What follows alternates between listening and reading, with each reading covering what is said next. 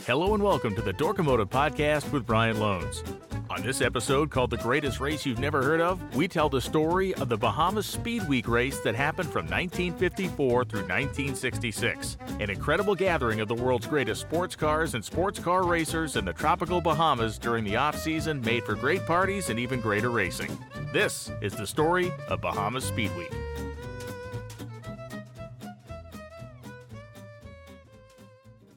This episode of the Dorkomotive Podcast is presented by BeefJerkyUnlimited.com. Made in Michigan with nationwide shipping available, Beef Jerky Unlimited cares about the jerky you eat. Small batch production means the highest quality jerky on the market and a wide variety of flavors and options to fit the full spectrum of flavor profiles you're looking for. Beef, pork, and chicken jerky are available, as well as low-carb options and more. Made with real smoke, real salt, and without adding nitrates, MSG, or preservatives. BeefJerkyUnlimited.com should be your next stop for a tasty, healthy snack. Whether it's sweet, hot, or smoky, BeefJerkyUnlimited.com has something to fit your taste. Use promotional code JERKO, that's JERKO, for a 10% discount on your next purchase. BeefJerkyUnlimited.com. They care about the jerky you eat. Use JERKO for 10% off. Total Venue Concepts is the most comprehensive racing facility service, equipment, and consulting firm in the nation. Founded and led by industry veteran and expert Kurt Johnson, the company is uniquely positioned to provide surface maintenance and preparation, equipment rentals, fabrication and sales, event and facility management consulting, racing service renovations and construction oversight, graphics and technical writing expertise, as well as trade show and event support. With a proven record of solving problems and improving track operations, racing surface preparation, and event execution, TVC should be your first call for virtually any facility need. Contact Total Venue Concepts by visiting TotalVenueConcepts.com or calling 419-677-3023. That's TotalVenueConcepts.com or 419-677-3023. Many people, myself included, tend to over-romanticize the 1950s and 60s era of auto racing. We look back and see the beautiful cars and the big-name globe-trotting drivers, the rich car owners, and lots of other stuff which allow us to paint a pretty rosy picture for ourselves. The truth is that these were 2 decades of grit, of tragedy, and of high danger for everyone involved, from the racers, the mechanics, and even the spectators. But this historic illusion we've created has to be rooted in something, somewhere, right?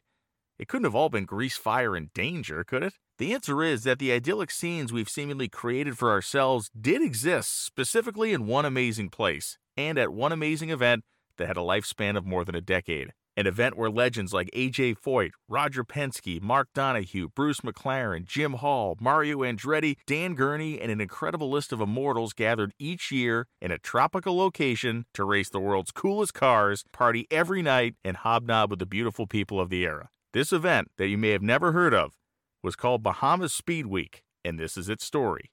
I've long been a bit obsessed with the story of Bahamas Speed Week because it does combine every glorious facet of racing from an era we all look back on with such reverence. When we look back at the history of the event, it is not marred by death and destruction. It's not marred by scandal and mismanagement. Its overriding history is one of a jovial but highly competitive, high-dollar staked race with the best cars, the coolest people, and perhaps the best single party scene of any motorsports event in history, and it all started with a brilliant idea from a tyrant. Sherman "Red Crise" is one of American motorsports' greatest forgotten characters. He loved 3 things. He loved money, power, and fast machines, and likely not in that exact order, but they were certainly the top 3 on his list. He was a man who lived a life of boom and very little bust. He was a World War II pilot who flew in nearly every theater of the war, survived parachuting out of a wounded plane, broke 3 vertebrae, and that was all after he had made his first fortune. Christ was a big man, going over 6 feet tall depending on his stage of life, tipping the scales at over 250 pounds. But where did he come from? This story from the May 1st, 1953 Denton Record Chronicle tells a pretty good story. Title, Hal Boyle Says, quote, "Big Red Likes Speed," by Hal Boyle, Associated Press. Quote, "Most men spend their lives trying to learn to do one thing well. Sherman Christ, who broke his pocketbook in the Bronx on his own account and later busted his back in Burma for Uncle Sam, doesn't fit in any single pigeonhole. It is hard to figure something this gutsy 6-foot, 250-pounder hasn't tried and done well at. Quote, I guess racing's been my real business, he said. The things I love are speed, money, and machinery. I like playing with an engine more than anything else in the world, but you can't make real money getting your fingers dirty, so I turned to promoting. Big Red is one of the first two men to pioneer midget car racing in America, and at 47 is one of the key figures in the nation's $80 million a year auto racing industry. Quote, "Of course it's fast and dangerous," he said, grinning, "but I've promoted more than 500 races since the war, and there hasn't been a driver killed in one yet." Big Red has always enjoyed living the life at full throttle. He trained as a Navy flyer at Pensacola, studied banking, engineering, and economics. He went into Wall Street and made a fast buck and got out before the 1929 boom fell apart. Then he became a speedboat, hydroplane, and airplane racer and set a few records. Quote, "In 1933, I started promoting midget car racing in the Bronx," he recalled ruefully, "and in 2 years, I dropped $168,000. But Big Red always seemed to know where the greenbacks grow. By 1942, when he volunteered for war service, he was bossing 14 racetracks. Quote, "They shut down the tracks in 7 days," he said. "The Navy turned me down as a flyer, so I walked across the street and signed up with the Army Air Corps. Crise flew in every war theater from Class to Burma, helped map Brazilian jungles, and air-scouted beaches for the African and Sicilian invasions. While flying the hump in 1945, he ran out of gas, parachuted, and broke 3 vertebrae. Today, Big Red owns a yacht basin near Miami, a spark plug business, a 65-foot yacht, auto racing tracks in Allentown, Pennsylvania, and Washington, and other odd assortments. He's logged more than 15,000 miles in the air, but no longer will take a plane up and prefers to drive his $10,000 Jaguar sports car." This story gives us a good understanding of how Red Crise got his way off the ground, and now we need to understand just how much money this guy was making at the height of the midget racing boom before World War II. He was promoting more than a dozen venues at the same time and running them on a schedule that was just unbelievable. On any given night of the week, multiple facilities were running, and on the weekends, he had the vast majority going simultaneously. After the war, he got right back in where he left off.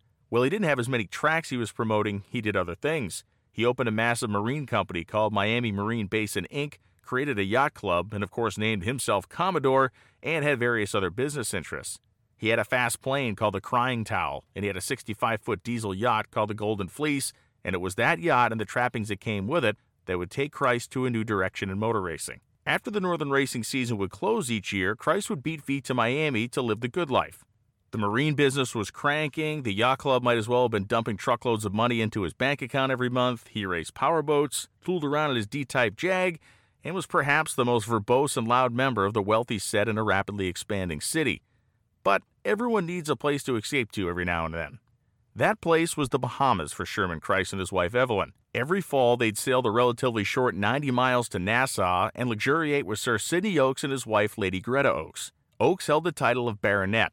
He was the son of Harry Oakes, an American-born man who had been a gold prospector and finally staked a claim on a piece of land in western Canada. That piece of land would ultimately hold the second most productive gold mine in the history of the Americas. His philanthropy through Canada, the United States, and ultimately the Bahamas where he moved is what earned him the title of Baronet, which was then transferred to his son Sidney. In 1943, Harry Oakes was murdered. A crazy story in and unto itself, but one that we're kind of going to skip here. Needless to say, Sidney got the title and was now in possession of wealth so immense it was certainly among the largest on the planet. While one can consider Oakes and Crise an odd couple to be friends, the mutual attraction makes sense to me. Crise attracted to what was effectively the royal living of the Oakes family in the Bahamas, and the Oakes were drawn to the larger-than-life stories and persona of Crise as opposed to the more reserved and gentrified existence they normally lived. Opposites really do attract. They did share one very important mutual love, though: auto racing. As the midget circuit became more and more crowded, Crise was smart and diversified his efforts. He promoted stock car races, jalopy races, auto shows, boat races, really anything that struck his fancy. Through his time in Miami, he began to appreciate sports car racing and the enthusiasts who were involved. They were all moneyed, and many were simply into the thrill of owning the cars and hiring a professional driver to compete in it. Then a single event happened that really got his wheels turning. In June of 1953, at the legendarily deadly Langhorne Speedway in Pennsylvania, a first-of-its-kind race was held. Stock cars and sports cars raced together and against each other for the first time. This was on a 1-mile circular dirt track. And while the first and second place finishers were both stock cars driven by Dick Rathman and Lee Petty, the mix drew a huge crowd of mostly curious racing fans. It was also the only time in history that a Volkswagen Beetle was an entrant in a NASCAR Championship Series race. So what did Crise do? In July of 1953, he decided to stage his own version. Journal and Courier newspaper, July 2nd, 1953. Headline, Schedule Race. Lanham, Maryland. Foreign-made cars will compete against American-made autos in the 100-mile stock car race here, July 17th, West Lanham Speedway officials announced yesterday. Sherman Kreis, Lanham's racing director, said he received the approval of the National Association for Stock Car Auto Racing to put on the second international race to be run on a conventional oval raceway. The first was held at Langhorne, Pennsylvania, last July 21st. The event may not have been a blockbuster, as there was no news coming to who won the race and certainly no reaction, but this race in my mind cemented something that Red Crise had wanted to do for a long, long time, which was to bring auto racing to his favorite place in the world, the Bahamas. The first true indication that Crise had moved on his dream to race in the Bahamas, likely with the help of Sir Sidney Oakes, came in March of 1954. The Miami News, March 23, 1954, headline, Nassau plans to hold race. An international sports car road race with star drivers from over the world competing for honors may be held in Nassau next winter. The announcement was made here by Sir Sidney Oakes, president of the newly formed Bahamas Automobile Club and chairman of the race committee. Quote, application has already been made by the Bahamas Automobile Club to the Fédération Internationale Automobile in Paris, asking that the Nassau race be given affiliation status, a move that would give us the race and its competing drivers international recognition for points towards world championships, he said. According to present plans, the race committee will meet to decide definitive dates for the 7-day event. Race rules and other course events will be run. Soon after this, invitations will be extended to the group of top drivers. 2 veterans in sports car racing, Sherman Red Crise of Miami and William Tuthill, director of the Museum of Speed in Daytona Beach, have volunteered to assist the Nassau Club with technical direction in the actual operation of the event. End quote. Once the event was announced, promotions were made in various car magazines, racing publications, and by Crise ringing the bell himself at sports car events all over the country. The result was a true media blitz that began in November of 1954 and blasted right into December. November 4th, the Miami Herald, 1954. Plans for the first annual Nassau Trophy Road Race roared into high gear Wednesday with the announcement that the Royal Automobile Club had approved the Bahamas Speed Week meeting. Sir Sidney Oakes, president of the sponsoring Bahamas Automobile Club, received official sanction by the British group in a cable received here Wednesday morning. With all doubt of official approval removed, the local sports car group pushed into the final planning stage for the week-long event slated for December 6th through the 12th at Windsor Airfield. Meanwhile, Porfirio Rubiosa, international playboy, joined the crack field for the trophy race, the standout event. In the week-long program of trials and racing, he will drive his Ferrari, which he also entered in the Mexican road race. Other standout racers and drivers entered include Luigi Chinetti, Donald Healy, John Bentley, Herman Ling, Phil Bell, and Erwin Goldsmith. Another story published now on November 20th in the Miami Herald. Title 36 autos set for Nassau race. Huschke von Hornstein, general manager of the Porsche race team, will enter 3 cars in the Nassau Trophy race during the Speed Week here. His entry brings 36 cars officially accepting for the race test, the outstanding event in the first annual Bahamas Speed Week to be held on Windsor Airfield course. 2 of von Horstein's cars are competing in the Pan American Road Race. And then this story, December 1st in the Miami Herald of 1954. Title 2 more enter Bahamas race. 2 outstanding sports car drivers today announced plans to compete in the Bahamas Speed Week and Nassau Trophy race here next week. Latest to enter in the field were Masten Gregory of Kansas City, a veteran of European racing events, and George Schraft, the New York restaurateur and former sports car dealer in Palm Beach. Officials of the Bahama Automobile Club wound up preparing the 3.5-mile course on Windsor Airfield and finished construction of the grandstand along one of the straightaways. As if that wasn't enough, this story, the Fort Lauderdale News of December 5, 1954, headline, 2 lady pilots enter Bahamas sports car races. 2 women pilots joined the field for the Bahamas Speed Week here today, as race officials began evaluating entries for the sports car competition. The feminine pair added to the group were Miss Isabel Haskell of Palm Beach, who will drive a Seata, and Lady Greta Oakes, the wife of Sir Sidney Oakes, who will pilot an Austin Healey. Other late entrants into the field, rapidly approaching its maximum of 50, were Robert McKinney of Washington, D.C. with a +4 Morgan, Pete Wilmot of Toronto, a speedster with a supercharged MG Special, and James Quackenbush, Daytona Beach, former Indianapolis competitor with a Jaguar Modified. Meanwhile, the first 2 cars arrived in Nassau for the week of speed, as disc jockey Martin Block's Austin Healey to be driven off by Fred Allen, and a new MG 1500 entered and driven by Dave Ash were unloaded after shipment from New York. The bulk of the sports car speedsters were converging on Miami, where they'll be put aboard the SS Queen of Nassau before 10 Monday morning for shipment to the island, where speed trials and test runs will be staged Wednesday and Thursday. End quote. Now, it should be mentioned that there were some local cars that would compete in this event, but most of the machines were put on the cargo ship and floated the 90 miles from Miami and then offloaded onto the decks into the Bahamas with a lot of fanfare. This was something the local population had never witnessed before, Well, it was certainly a bit of a fiasco, getting everybody situated and unloaded. The work was completed within the arrival day of the SS Queen of Nassau freighter. The race course that this event was run on over the first few years was ridiculous in many ways. The Windsor Field road course was 3.5 miles of former World War II airfield that had been paved with crushed coral, rocks, and asphalt. It destroyed tires, and it was run around the main runway on surfaces that had barely been cleared, maintained, or even used since the base was turned into a civilian airport several years after World War II. Drivers described the course as a nightmare, and its reputation for being rough and tumble was exposed before actual racing even began. In fact, it would be the unlucky Erwin Goldschmidt, the man from New York, would be the first guy to ever crash a car at the Bahamas Speed Week event. And here's the story. The Palm Beach Post, December 9th, 1954. Headline, Goldschmidt escapes injury during test. Erwin Goldschmidt, New York race car driver, escaped injury today when a steering arm on his Ferrari 4.9 broke during a test run prior to Bahamas Speed Week. Goldschmidt managed to keep the rocketing Ferrari under control after the steering arm on the right front wheel cracked as he roared out of a turn and onto a straightaway at an estimated 140 miles an hour. He was able to bring the car to a stop without braking by shifting down through the gears. A replacement part is already en route from New York, and Goldschmidt will be back in action for the events on the weekend program of the Bahamas Speed Week. Trial runs in the 3.5-mile jungle-bound Windsor Airfield course were closed at noon today as race officials scattered crews along the runway to bring the track into top condition. Contenders for honors in the Bahamas Automobile 105-mile race Saturday and featured 210-mile to Nassau Trophy race Sunday will be back on track tomorrow to continue their tune-ups. Despite the course concerns, the event came off well, and it was won by an American racing legend, and really the one guy who was in competition that could help put this event on the map globally, Masten Gregory. Gregory, the famed Kansas City Flash, was as fearless and skilled a racer as America would produce in the 1950s.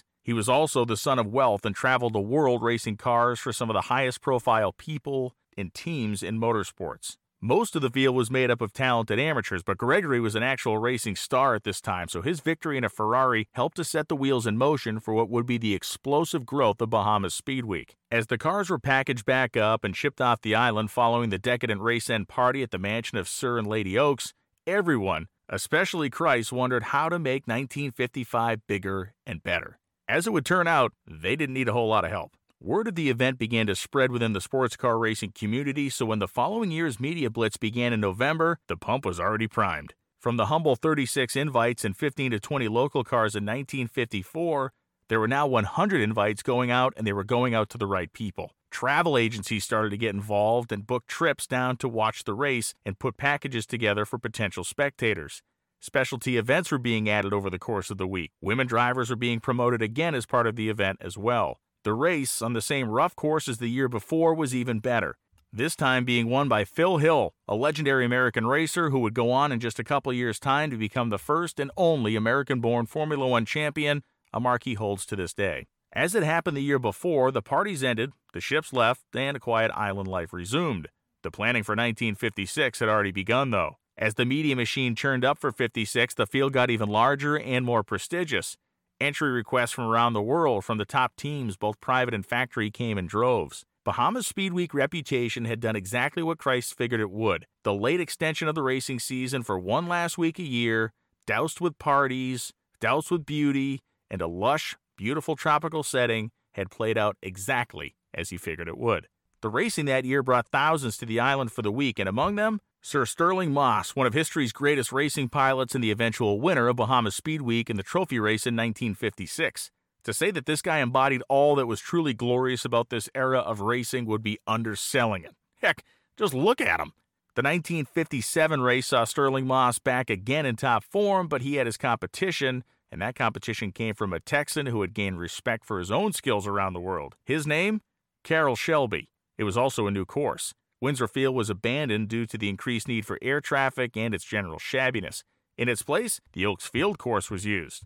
Still a collection of runways and taxiways, this was 5 miles of long straights and flat, mostly high-speed corners run in a counterclockwise direction. To say that Moss's success in the Bahamas traveled the world is completely accurate. December 11th, 1957, Guam Daily News. Headline: Moss wins Nassau race. The Bahamas, December 10th. Stirling Moss, a balding young wizard of the sports car racing set, has proved again he can turn apparent disaster into smashing success. The little British champion won his second straight Nassau Trophy race Sunday, driving a borrowed 3.5-liter Ferrari on an average speed of 101.6 miles an hour for the 50-lap, 250-mile-an-hour finish. The world's second-ranked sports car pilot switched to the unfamiliar Ferrari after his Aston Martin was wrecked Saturday by Ruth Levy of Los Angeles during a women's race. The switch didn't seem to bother him, although he did say the Ferrari didn't handle as easily as machines he usually drives. Moss zipped across the finish line 1 minute, 5.4 seconds, or about 1 2/3 miles ahead of the runner-up Carrol Shelby of the U.S., who was in a 4.5-liter Maserati. This was the second straight year a pre-race wreck threatened Moss's chances. Last year, the 3-liter Maserati Moss drove to victory was wrecked 2 days before the race by its owner Bill Lloyd of the U.S.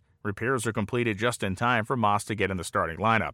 Moss, a wizard on the curves and bends of the 5-mile Oaks Airfield course, wrestled the lead from Shelby for good after 34 laps and began to pad his front-running margin steadily. The Britisher was gaining about 4 seconds per lap on Shelby, who reportedly had some clutch and steering trouble, which cut into his speed. After these back-to-back wins by Moss, now is a good time to mention a couple of things. Each of these events effectively spanned 10 days between the time the drivers and luminaries arrived until the time they left.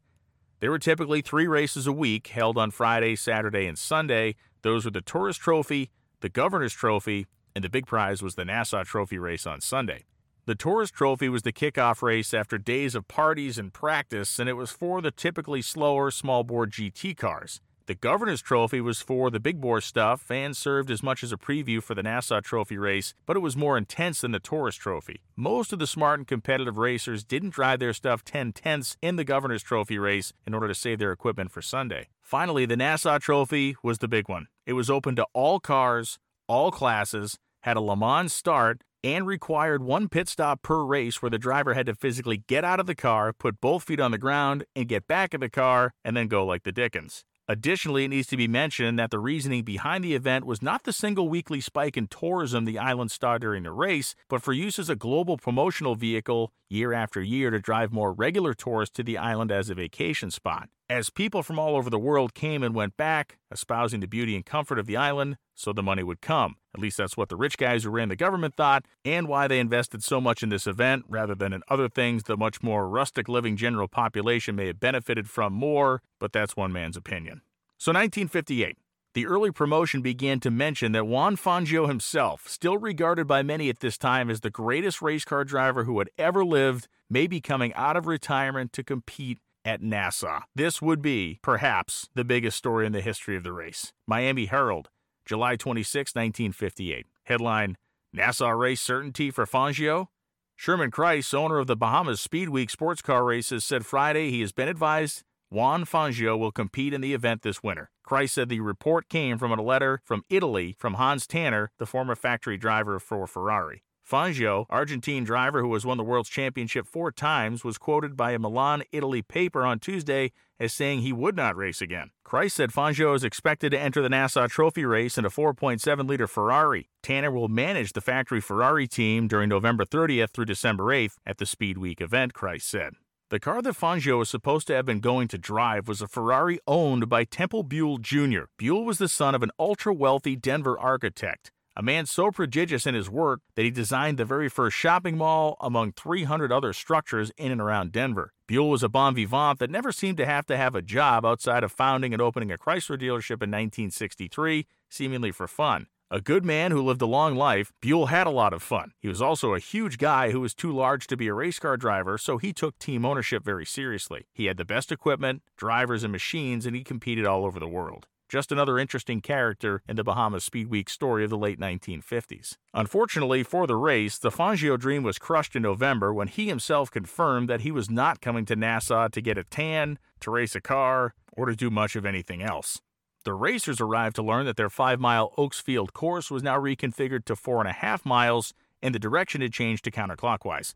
This was the course layout and the direction that the event would run on through its last year in 1966. The 1958 weekend was historic in the sense that Lance Reventlow proved the global worthiness of his Scarab sports cars by finding the winner's circle on both Saturday at the Governor's Cup and Sunday for the Nassau Trophy Cup. The story of both races were told with breathless AP reports from the scene. The Peninsula Times-Tribune, December 8, 1958. Reventlow shows way at Nassau, by Whitney Martin. It cost Lance Reventlow about $50,000 each to build his 2 sleek blue and white Scarab racing cars, but he has shown that an American-made sports car can match those produced by European specialists in speed and endurance. Reventlow, the gangling, earnest son of heiress Barbara Hutton, shared driving duties with 34-year-old Chuck Day in winning 2 big events in the Nassau Speed Week. They piloted their big Corvette-powered Scarab to victory in the 252-mile Nassau Trophy race yesterday after having won the shorter Governor's Cup event on Friday. The Governor's Cup marked the first time an American-made car had won an international road race since 1924. Europeans long have contended that Americans could build good big cars of the Indianapolis type suitable only for speedway racing, but were outclassed by the smaller European cars in road racing. The Scarabs were put together under Reventlow's direction to disprove this theory, and they're huge by European standards. They carry 5.4-liter Corvette motors, much bigger than the Grand Prix-type racers, but they have now won 4 consecutive road races: the U.S. Grand Prix at Riverside, the Laguna Seca Road Race at Monterey, California, and the 2 events here. The 4.5-mile Oaksfield course here, laid out on an abandoned airport, proved a real test of endurance for the cars. It's remarkably safe despite its 18 turns and twists, but the rugged surface took a terrific toll, end quote. The Daily News, December 6, 1958. Nassau race to Reventlow. Disdaining a pit stop and gambling on worn tires, Lance Reventlow drove his 5,400cc Scarab to an impressive victory today in the 25-lap Governor's Cup race, secondary feature of Nassau Speed Week. Reventlow took the lead when teammate Chuck Day of Los Angeles, driving a twin to Reventlow's Blue Bullet, was forced out after 6 laps because of a broken U-joint. He covered the 112.5 miles over the tricky 4.5-mile course at an average speed of 88.6 miles per hour. Reventlow finished 1 minute 6 seconds ahead of George Constantine of Southbridge, Massachusetts, driving a Class C Aston Martin. Ed Crott of Northfield, Illinois, piloting a 4,500cc Maserati, was third, followed by Pedro Rodriguez Jr. of Mexico City in a Ferrari, and Ricardo Rodriguez, also of Mexico City, in a Class F 1,498cc Porsche. It should be mentioned that Ricardo Rodriguez, at this time, was 15 years old. Reventlow's 1958 win was a huge boost in the arm for the prestige of American-built sports cars, and it really revved up the American sports car racing fan base. 1959 would prove a bit of a setback. The 1959 Bahamas Speed Week was as glorious as many of the other years, but it did suffer in one huge respect, and that was the fact that the big star power, the internationally known names, didn't perform to the expected levels, and more awkwardly than that, an amateur driver, a virtual unknown 41-year-old man from Massachusetts named George Constantine, won the event. The victory did not land in nearly as many big headlines because of the fact that Constantine was such an unknown. And the stories were not exactly that flattering to George Constantine. This one comes from the Boston Evening Express of December 7, 1959. Base Dater Cop Sports Car Purse. George Constantine, 41-year-old silver-thatched public relations man from Southbridge, Massachusetts, was $13,000 richer today. But more important to him was that he had won his first major international sports car race. Constantine came out of the pack yesterday with an English Aston Martin for a near-record triumph of the $33,000 Nassau Trophy race. He covered 49 laps of the brutal 4.5-mile course at an average speed of 87.2 miles per hour. This time was only a trifle under the record of 87.5. Stirling Moss of Britain, the favorite, apparently had control of his opposition when he roared into the 35th lap leading the field. Then, his trouble-plagued Aston Martin broke down for good and went into the pits. As Moss and then Gaston Andrea of Framingham, Mass. were forced into the sidelines, Constantine went to the front and never was headed any other way. Andrea, driving a Maserati, apparently had a second place sewed up, only to be rammed by another racer, puncturing the gas tank. Runner-up honors went to Phil Hill of Santa Monica, California, in a Ferrari. Then came Bob Holbert of Warrenton, Pennsylvania, in a Porsche, followed by Jack Brabham of Australia in a 2-liter Cooper Monaco, and Swedish champion Joe Bonnier in a Porsche. Now, if you think this might have concerned Sherman Kreis, you are absolutely 100% wrong. As was the story of this guy's entire life, he had an ace up his sleeve. Television executives had been coming down to observe Bahamas Speed Week for a couple of years, but none of them had committed a crew to come shoot the race. That would all change for 1960, with CBS getting involved for the first time. Not only would they get involved, they would get involved at the exact right moment, because a rising star from Montebello, California, a lanky young man that had come up racing jalopies on dirt tracks, was certainly rising into an international star, and his name was Dan Gurney. And Dan Gurney would capture his first Bahamas Speed Week win in 1960 in front of the CBS cameras. The San Francisco Examiner, Feb 1, 1961. Quote, "Racing enthusiasts who have never had the opportunity to witness the glamour and excitement of the fabulous Bahamas Speed Week receive pit passes this Sunday, courtesy of the CBS television network. The weekly Sunday Sports Spectacular, scheduled for February 5th, We'll cover last December's Nassau show via tape from 2:30 to 4 p.m.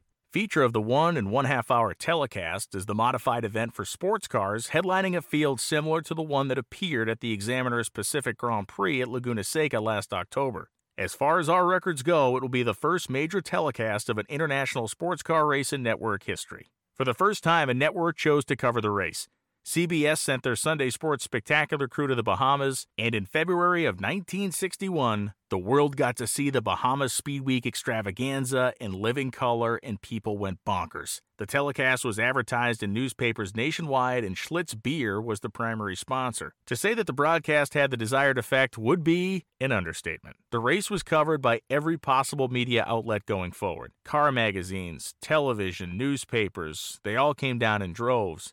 They were treated to a star-studded cast of drivers, a glorious field of cars, and a week-long battle between the likes of Stirling Moss winning early, Pedro Rodriguez of Mexico winning Saturday, and Dan Gurney, the American hero himself, triumphing on Sunday.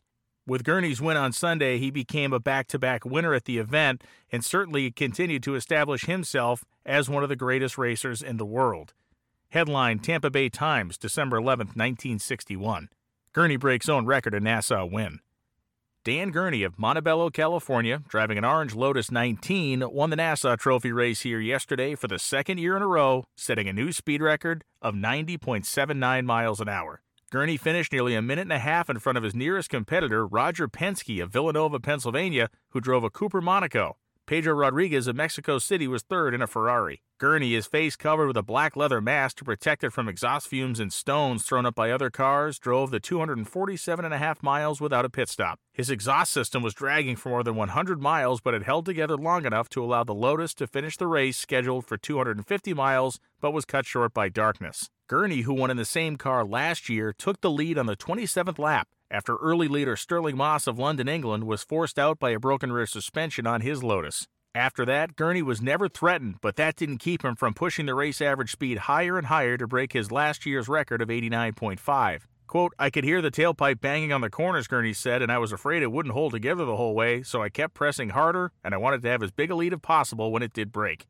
End quote. Total Venue Concepts is the most comprehensive racing facility service, equipment, and consulting firm in the nation. Founded and led by industry veteran and expert Kurt Johnson, the company is uniquely positioned to provide surface maintenance and preparation, equipment rentals, fabrication and sales, event and facility management consulting, racing service renovations and construction oversight, graphics and technical writing expertise, as well as trade show and event support. With a proven record of solving problems and improving track operations, racing surface preparation, and event execution, TVC should be your first call for virtually any facility need. Contact Total Venue Concepts by visiting TotalVenueConcepts.com or calling 419-677-3023. That's TotalVenueConcepts.com or 419-677-3023.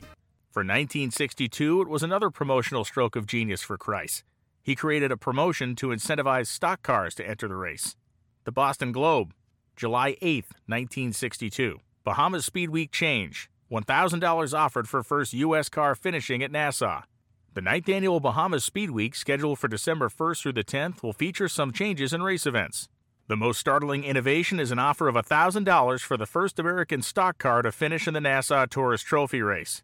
The stock car prize was added this year and brought many letters and entry requests from those who thought that the famous International Bahama event had treated American stockers like stepchildren. The primary event will continue to be the 250-mile Nassau Trophy race for sports cars on December 9th, the Formula Junior International Pan American race on the 8th and the 9th, the Governor's Trophy on December 7th, and the Nassau Tourist Trophy on December 2nd. When one combines the media machine along with the fact that now we're almost 10 years into this being a yearly event, you can understand why things were really rolling along in terms of popularity and participation at Bahamas Speed Week. We look now to the Miami News, December 6, 1962. Headline, Speed Kings Assemble for Nassau Clash. It was an unlikely sight that had the black men at dockside intrigued. Their view of Red Crise rumbling around the edge of the quay, shouting and laughing and threatening and bossing were strange only because it was 8 o'clock in the morning and the captain usually didn't trump forth to challenge any day, no matter how important at such an hour. He was here for something very special, however. He came down from the pilot house to supervise the unloading of 20-odd bombs. The bombs were swift and powerful racing cars, each valued at many thousands of dollars and the product of numberless hours of care and tuning by the most skillful mechanics. For the ninth time, Crise is staging for the island government the famed Bahamas Speed Week. It got underway last Sunday when Roger Penske of Gladwin, Pennsylvania won the 23-lap Nassau Tourist race for Grand Touring cars. Penske shot around the 4.5-mile 16-bend Oaks course at a track record speed of 88 miles an hour in a Ferrari. The Governor's Trophy race, 15 laps, will be run in 2 sections tomorrow. There'll be a kind of horsepower smorgasbord, ladies' races, sprints, and the like, and Sunday will mark the finish. The Nassau Trophy race will require 56 laps after a Le Mans-style start. The gun sounds with drivers on the ground, and they must leap into their machines and take off. It was a batch of cars for this big race that Crise met at dockside. Red doesn't believe in half measures. The supervisor of the cars on their boat ride from the mainland was Mrs. Crise. From what I'm told, the object of the races is not to draw tourists to Nassau, although any who come are welcome so long as they bring fresh green. The big target is datelines. Stories sent out by some 75 reporters of various kinds who attend Speed Week pump the name and personality of the Bahamas through media across the world. What happens here is more newsworthy in England than it is in Miami, although the number one road racing driver in the world now is Phil Hill, an American. Hill is here now, as is Masten Gregory, lately returned to racing after 2 bad accidents, and other great names will compete this weekend. All save one. Stirling Moss, the brave Englishman, was forced to return home for another operation last week. Gravely injured last Easter in a smash hit that would have killed a less hardy athlete, the balding genius of the road lay unconscious for days. Numerous operations were performed, but Moss now must have one eye lifted, the true descriptive, by a bone graft under the socket. End quote. The 1962 race had a slightly different personality than other events over the course of the last decade. In fact, there was more crashing and more controversy at this one than perhaps any other. December 8, 1962, Roger Penske injured in spill. If Roger Penske can snap back fast from a head and arm injury suffered in a spill, he may be able to compete in Sunday's Nassau Trophy race, which climaxes Bahamas Speed Week. The Gladwin, Pennsylvania sports car driver who won the Tourist Trophy race was one of the favorites to dethrone Nassau Trophy holder Dan Gurney of California until Penske's Formula Junior car overturned in practice Friday. A physician forbade him to drive for 24 hours. As it turns out, Penske wasn't the only one who would make headlines for interesting reasons. The actual race winner in 1962 was Welshman Innes Ireland. Ireland was a famously scrappy, hardcore, and fender-banging Brit, managed to win, caused controversy, and even his car owner needed to step up in order for Ireland to be able to receive his full payout for the race. Seems kind of crazy, but check this out. Headline, Ireland stirs up trouble. Miami News, December 10th, 1962. His name is Innes Ireland. He's got a British accent, wears a bowler hat, carried a Bond Street umbrella, and was voted one of the best-dressed men in Great Britain. There, the resemblance between Innes Ireland and British custom ends. Ireland of motor racing sports is a dead-end kid. He's rowdy, coarse, and in 5 years of racing, has warred with officials from Sebring to New Zealand. He is what Stirling Moss has been for years, controversial and an outstanding driver. The 32-year-old Scotsman, now living in Wales, started yesterday's 252-mile Nassau Trophy race with a rhubarb, almost got disqualified on the 42nd lap, and ended the show with another rhubarb which cost him $2,500. In between, he won the race. Quote, a lot of people compare me to Moss, he said, following the race. Moss was a much better driver than I'll ever be. As far as my scrappiness goes, well, there we're equal. Maybe I'm nastier. I've got a face that loves to be arrested. End quote. Innes, revving his engine, was at his dead-end best 10 minutes before race time. Shut it off, screamed Sherman F. Red Crise. I'm not going to start this race with a stone-cold engine, Ireland snapped back. If you don't shut it off now, answered Crise, I'll make sure you don't start this race. The engine stopped. I've handled Moss and I can handle this guy too, Crise cracked to an observer. But a few minutes later, as Crise was giving his instructions to the drivers, Ireland hopped back in his car, got in, and had the last word, or rev. Crise sizzled. Officials weighed penalizing Ireland a lap for coming into the pits in an improper manner on the 42nd lap, but chose not to stir the hornet's nest. And when the race ended, Ireland allowed as how he was going to catch a plane almost immediately from Miami and then London and on down to South Africa for another race. Then came out the Nassau rulebooks, which say the winner forfeits half of his $5,000 purse to charity if he doesn't show up at Monday's formal motorball. Crise and Ireland walked down the almost deserted track, arms waving, voices raised as they tried to negotiate the problem. When Crise came back, he announced that the Ranfurly School for Children in Nassau was now $2,500 richer, courtesy of Innis Ireland. When Ireland came back, he announced that Crise hadn't heard of the last of this and that he would take it up with the powers that be after he returned from South Africa. As a scrapper, Moss can't compare to Ireland. End quote. A couple of days later, the story was still in the headlines. Victoria Advocate, December 12, 1962, O'Connor donation gives race driver full purse. A donation to charity by Texas millionaire Tom O'Connor made it possible for Innis Ireland of England, winner of Sunday's Nassau Trophy race, to receive his full $5,000 prize money, yet satisfy a race stipulation. Ireland won the race in O'Connor's Lotus and then announced he was leaving immediately to fill a prior engagement. Bahamas Speed Week officials notified him of a restriction that the racer must be present at Monday night's formal ball or forfeit half his winnings to charity. Ireland left in a huff, but at last night's ball, O'Connor said he wanted the British driver to get his full $5,000. He said if Ireland got the full purse, he would donate what would have been the forfeiture in Ireland's behalf. Contest officials agreed, and O'Connor, who heads the Rosebud racing team of Victoria, Texas, wrote out checks for $1,000 to the Ranfurly School for Children in Nassau, $1,000 to the Crippled Children's Association of Nassau, and $625 to the Nassau chapter of the Red Cross. End quote. As we all know, controversy not only helps sell tickets, but it keeps the profile of an event up, and that event was higher profile than ever because in 1963, the headlines read as follows. Colton Courier, December 4th, 1963. Nassau Trophy Race will be telecast.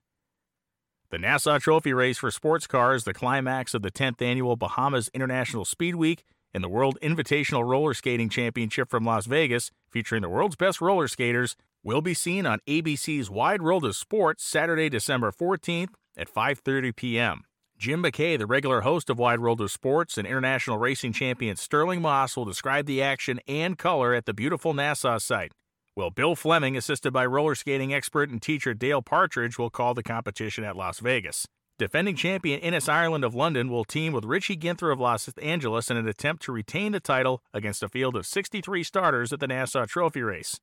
Among the drivers expected to offer keen competition, A.J. Foyt, Dan Gurney, Pedro Rodriguez, Joe Bonnier, Mike Pendleton, Bill Bradshaw, Bob Holbert, Ken Miles, Mike Parks, and Lorenzo Bandini. Also entered in the race is a team of 3 flyers representing the Royal Air Force. End quote. One of the most exciting stories leading into the 1963 race didn't involve a person, but it actually involved a car. The second ever prototype of a 427 Shelby Cobra would make its public racing debut at Nassau Speed Week. Now, what's interesting, if you look back in the history books, the very first 427 Cobra made its competition debut at Sebring earlier that year, but it seems many historians consider the Nassau race as its first actual public running. This story from the Miami News, November 10, 1963, tells more. Headline: Americans make bid at Nassau. American-made sports cars may offer a strong challenge to the foreign speedsters in the 250-mile Nassau Trophy Race, December 8th, highlight of the 10th annual Bahama International Speed Week. A powerful Ford Cobra developed in California by former driving star Carrol Shelby will bid for a share of the $35,000 in prize money. Ken Miles of London and Bob Holbert of Warrington, Pennsylvania will be at the wheel. Ford has done well recently with its engine, finishing second over the last 2 races at Riverside, California. Although General Motors does not officially enter car races, the firm is reported to have more than a passing interest in 4 new aluminum Corvettes reportedly being readied especially for the Nassau team of top drivers. Competition from abroad will be as formidable as ever as racers dash for the prize of $5,250. Included in the starting field will be defending champion Innis Ireland of London and teammate Richie Ginther of Los Angeles. Ginther now stands third in the World Championship standings behind Jimmy Clark of Scotland and John Surtees of England. Captain Sherman F. Christ, race director, has protested to the Royal Automobile Club of England about the withdrawal of John Surtees from the race. End quote. The battle amongst all these historic all-stars of racing came down to the big Nassau Trophy race on Sunday. And A.J. Foyt claimed victory in one of Lance Reventlo's Scarabs. It was a massive, massive news story and proved that this again was one of the premier racing events in the world. The television coverage that aired across the country at various points continued the mission of tourism visibility, and Red Crise was laughing all the way to the bank. The purse money was enormous for the time and the equivalent of nearly $52,000 to put in the winner's pocket. This was A.J. Foyt's first real huge sports car win at a high-profile event, and he would prove over the next few decades that it would not be his last by any stretch. But the greatest year in Bahamas Speed Week history, 1964, was just around the corner. The hype began in July with the following story that ran in the Boston Globe July 5th of 1964. Two of the greatest names in auto racing, A.J. Foyt of Houston, Texas, and Jim Clark of Scotland, have signed to compete at the 1964 Bahamas International Speed Week in Nassau, Bahamas. The 11th annual running of Speed Week is set for November 29th through December 7th. Foyt, an American champion and winner of the 1964 Indianapolis 500, will drive the John Mecum Special, in which he won Nassau in 1963. Clark will drive a Lotus sports car. Other international stars scheduled to compete in the Caribbean Winter Classic are Pedro Rodriguez of Mexico, Dan Gurney of California, Bob Holbert of Pennsylvania, Skip Hidson of Arlington, California, and Dr. Dick Thompson of Washington, D.C.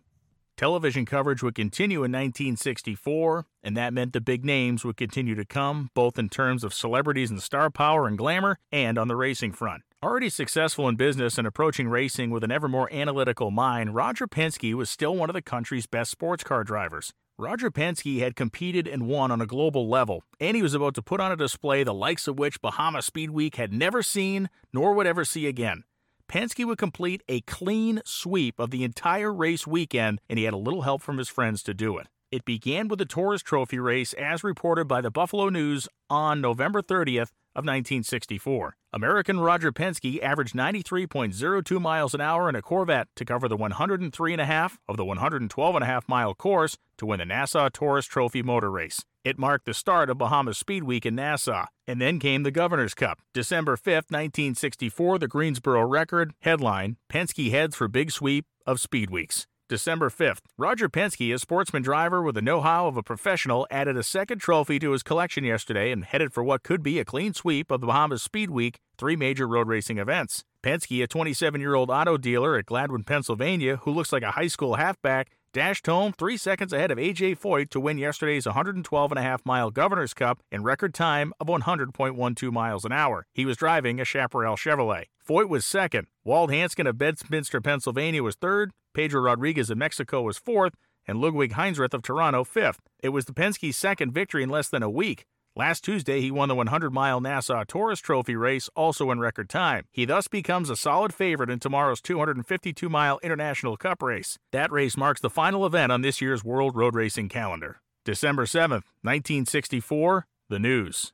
Associated Press. Penske scores Bahamas Speed Week sweep. Roger Penske should back a truck up to the swank British Colonial Hotel tonight to haul away the trophies and dollars he won during Bahamas Speed Week. Penske, a 27-year-old Gladwin auto dealer, Sunday became the first driver ever to make a clean sweep of all major Speed Week racing events. Some of the world's best drivers have spent years trying. Penske's record for the week. He won the Taurus Trophy race on November 29th, settling for 93.02 miles an hour for the 102-mile duration. He won the Governor's Cup race of 112 miles Friday, and his 100.12-mile-an-hour speed was also a track record. He then replaced Hap Sharp of Midland, Texas in a Chaparral Chevrolet Sunday and won the 252-mile International Trophy race, the last big event of the year on the World Road Racing calendar. His time of 89.11 miles an hour was made on a course dampened by a pre-race shower. In addition, Penske set a one-lap qualifying record of 105.19 miles an hour for the tricky 4.5-mile course. For this, he'll also get a trophy. This week's doings netted the wealthy sportsman driver just under $10,000. He doesn't need the cash, and if he doesn't show up at the British Colonial tonight to receive it, the money will go to charity. What's really interesting about this story is not the fact that Penske won all 3 races, it's how he actually won the 3rd race on Sunday. Penske had actually crashed his car early in the event on the wet racetrack, and once Hap Sharp understood that he was out of the race, being the great teammate that he was, he brought his Chaparral in so Penske could get in and try to complete the sweep. The team wanted the recognition, the team wanted the dough, and the team wanted to be able to say that their Chaparral won the 2 most important races of the entire week, and Hap Sharp was the man who had the wherewithal to pull in the pits, jump out of the race car, and wave Roger Penske in. To me, some of the other supporting stories from the 1964 event are really amazing and kind of lost to history. The first being the car that A.J. Foyt drove and tried to win this event in. The machine was owned by a Texan named John Mecum, and John Mecum's father was an oil man who had secured the rights to drill oil wells in the country of Jordan. Mecum, using some of his dad's income, had a car constructed that they named Hussein 1. The car was named after King Hussein, the man who gave the rights to the Mecum family to drill in Jordan. The most awesome part of the entire car was a mid-mounted, cross-ram-equipped 426 Chrysler Hemi engine.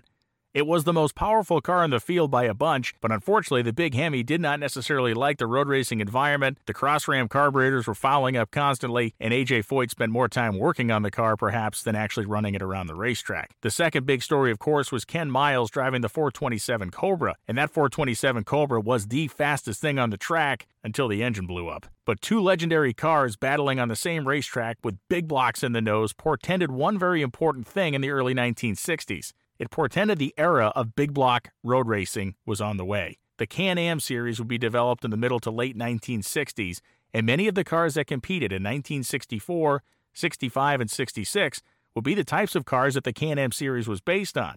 Most of the cars had small block engines, but the big block powered machines, the rare as they were, really drew a crowd. One of the other crazy stories from 1964 didn't even involve the racetrack, it involved a storage facility.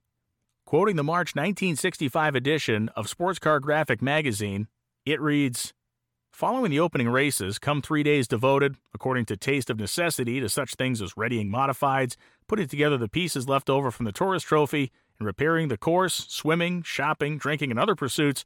It was during this time that the whodunit occurred. The crews for Dan Gerber's Cobra and Saunders' freshly repaired Gran Sport Stingray arrived at the hangar to find carnage. The engine in Dan's car was making very sick noises, and the telltale on the tach showed that it had been twisted to 8,000 RPM sometime during the night. What had happened to the Gran Sport Corvette was much more obvious. Much more obvious. Bits and pieces of the aluminum block, the crank, and rods were scattered all over the floor in a manner more familiar to the habitudes of Bonneville than a road course. So strong was the force of the blow-up that chips had been gouged into the hangar floor. The culprit was found after fingerprint checks to have been a native type hired by Gerber to watch the equipment. Wanting to hear what kind of noise the machinery made, he had fired them up and buried his foot on the throttle with the engines dead cold. He became most indignant when his request for payment for his guarding services was refused, as he was led off to sample the hospitality of Her Majesty's prison. Yikes. Another fun part of this race in 1963 was the introduction of a Formula V event as well as a Grand Prix for Volkswagen Beetles. Imagine, if you will, the world's greatest race car drivers, Dan Gurney, A.J. Foyt, and the whole mix, in 36 horsepower Beetles beating and banging their way around a 4.5-mile course. The Formula V race took advantage of one of the most exploding popular classes of road racing at that time in history.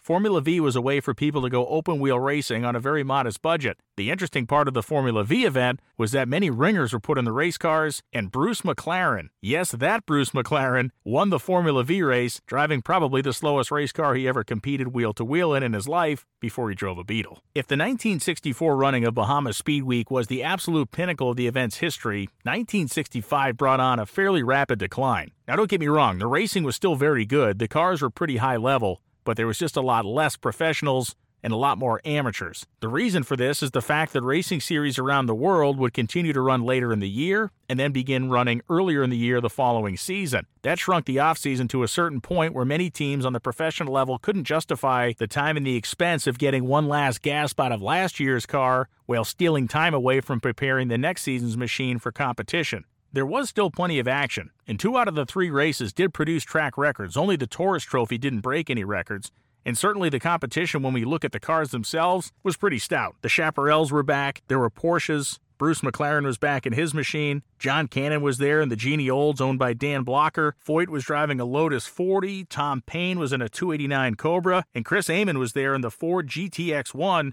which was a roofless version of a Ford GT. Pretty stunning piece of equipment in and unto itself. As the course of the week went on, the Chaparrals once again established their dominance, and ultimately it would come down to Jim Hall and his teammate Hap Sharp for the end of the weekend honors during the Nassau Cup race.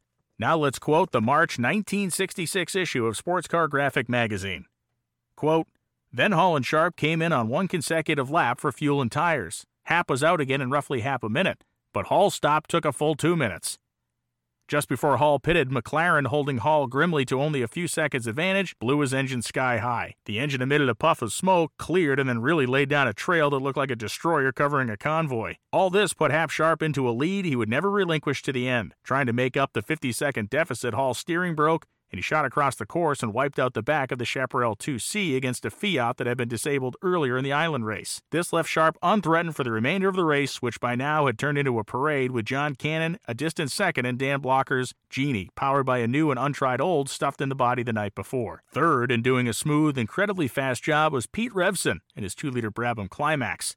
And fourth was Charlie Kolb in the Porsche 6 prototype.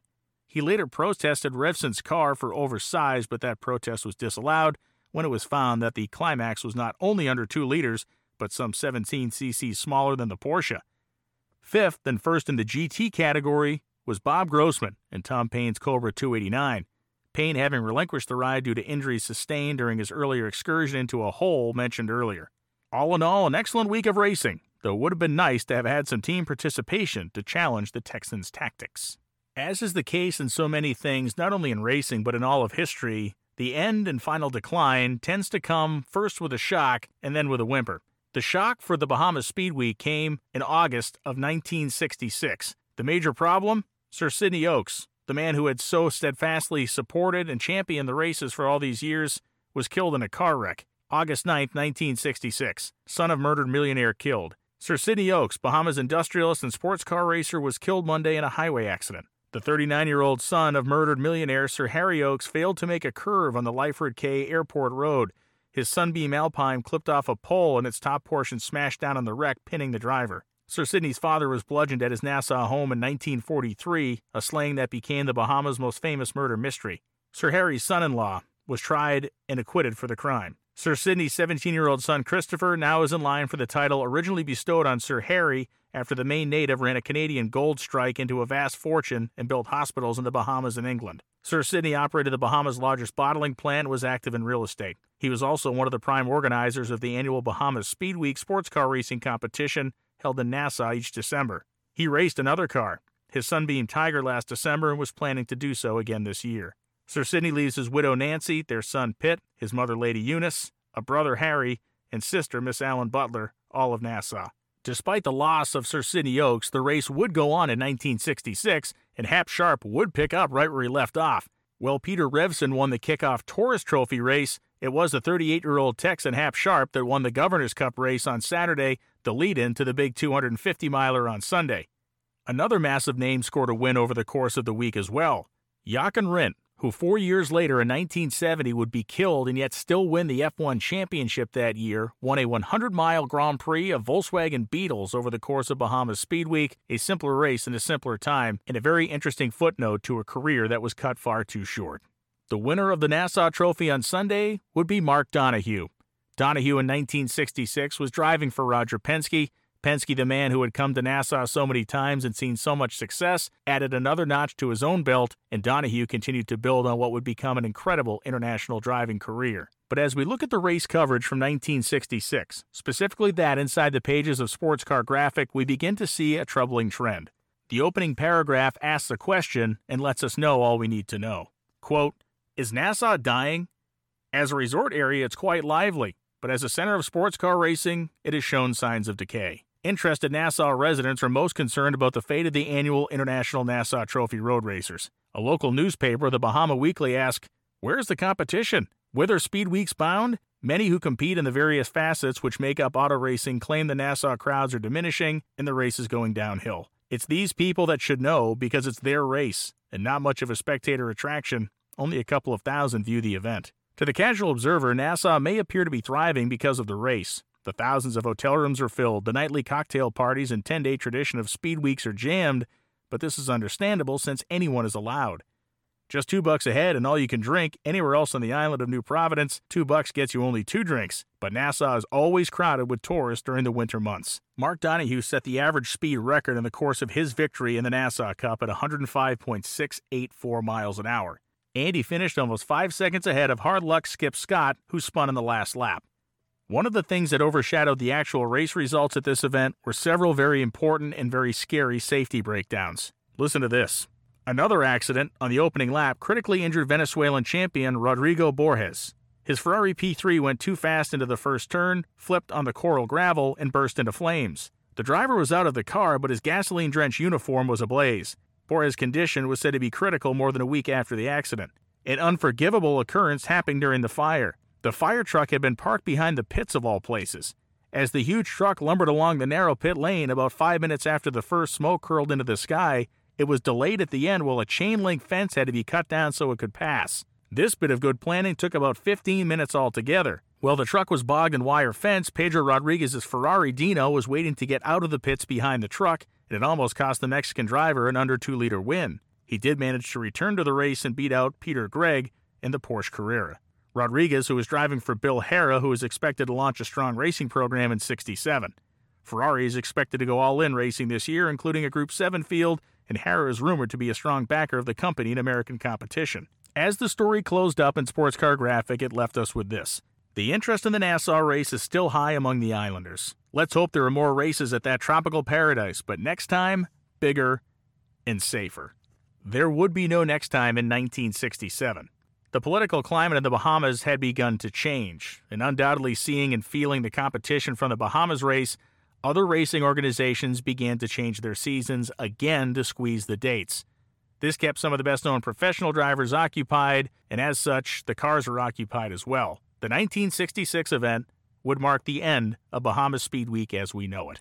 The death of Sidney Oakes caused the event's largest island supporter to go away, and the political climate being what it was, popular support crumbled, and there was no race in 1967. Not only was there no race, there was no promise of a race, no attempt in the media to sway anybody's opinion to have a race, but there was in 1968. April 25th of 1968, in the Miami Herald, the following story ran. Headline, Gran Bahama out, Crise sits back hoping Nassau knows a good thing. Quote, Gran Bahama's out, Nassau's holding pat, and Red Crise is just sitting back waiting for the wheels of politics to revolve his way. Crise is a legendary promoter of the Gran Bahamas Speed Week, among other racing events around the world. Rather, he was the promoter of Gran Bahamas Speed Week. No more. We ran Speed Week in Nassau for 13 years, Crise said from his Fort Lauderdale office. We did one hell of a job, too. Then Nassau decided it didn't want us anymore. Figured they could go do as well without our race, so we went to Gran Bahama last year. Now Gran Bahama doesn't want us, but Nassau has a change of heart and wants us back. Nassau's Ministry of Tourism decided 2 years ago that it could do just as well during December without the race. It tried, and it failed. Business was down more than 30% last December, and now the Hotel Association is begging for racing to return. Quote, they want us back, but we had to put off the decision until after the last election, said Red. Now we're just waiting on the government to get together and talk it over. We're definitely out of Gran Bahamas, though. Definitely. Quote, they're a bunch of fools over there. Turned on our race and decided to put all their money into the golf basket. Tournament's running through December. Listen to this. The big prize is you can invite 50 of your friends over to the Bahamas for 2 weeks. Now isn't that beautiful? I kind of like the road course over there. They don't have a track, so I had to build an overpass and a tremendous amount of fence. Heck, it cost us about $250,000, plus a tremendous year-round publicity. How the heck can you beat publicity like that? How much would you have to pay for that kind of stuff, and we provided it free? Quote, so now we're just hanging tight until we can get together with the Nassau government. I want them to really think it over. I don't want a rush-up job. I want them to be mighty, mighty sure. Red Crise doesn't beat around anybody's bush. He says what he feels, means exactly what he says, and doesn't care who he bucks. When Red Crise said he'll put on the finest show in racing, he means he'll put on the finest show in racing. He's never promoted a second-class event to date and doesn't plan to start now. Nassau would do well to think long and hard about Crise and his Speed Week, and then jump at the chance to return to the new Nassau racetrack. I'm not worried, said Crise. They know a good thing when they see one. End quote. Despite the bellicose statements made in this story, there was never another Bahamas Speed Week in the style of the first 13. Yes, there have been revivals, but the truth is, they were more historic racing celebrations than events of a competitive caliber like the 1950s and 60s saw. The racers who competed and won in Nassau were the best of the best. Many went on to accumulate the type of accolades, awards, and wins that placed them in Racing Hall of Fames around the world. Many others were killed in wrecks around the world. But one man had an even more interesting post-life in Bahamas Speed Week than any of the other racers. Red Crise. In 1964, Crise had become the mayor of a tiny hamlet called Hacienda Village, Florida. The place was effectively a trailer park with about 130 residents and a few hundred business addresses within its tiny borders. A junkyard was the largest industry in town. That is until Red Crise had an idea. Hacienda Village became the most notorious speed trap in the United States. Crise, who ran the town like his own benevolent dictatorship, created a police department with 27 officers, and again the entire population of the town was 133 people. Those 27 officers were writing more than 600 speeding tickets a month, and the speeding ticket revenue made up nearly half of the entire revenue stream of the entire town into the 1980s. The racket persisted for decades, even with state officials trying to shut the town down after they themselves had been ticketed while passing through. There were repeated efforts made by state officials to dissolve the town, unincorporate it, and have it swallowed up or annexed by another community. Crise was able to fight them all off somehow. Finally, though, in 1984, seeing that he wouldn't be reelected as mayor and a town councilman that he hated would assume the position, Crise made a deal to have the city of Davie, Florida, annex the entirety of Hacienda Village. And that, as they say, was that. Red Crise died in 1991 at the age of 82, having lived a life that at times was heroic, at times opportunistic, at times threatening, and somehow constantly entertaining. The legacy of Bahamas Speed Week lives on in video and lore today, but you now know the whole story. How a rich promoter, a British baronet with American lineage, and the world's best sports car drivers turned a week of parties, race cars, and fun into an iconic destination for competition for 13 years through the 1950s and 60s. This episode of the Dorkomotive Podcast is presented by BeefJerkyUnlimited.com. Made in Michigan with nationwide shipping available, Beef Jerky Unlimited cares about the jerky you eat. Small batch production means the highest quality jerky on the market and a wide variety of flavors and options to fit the full spectrum of flavor profiles you're looking for.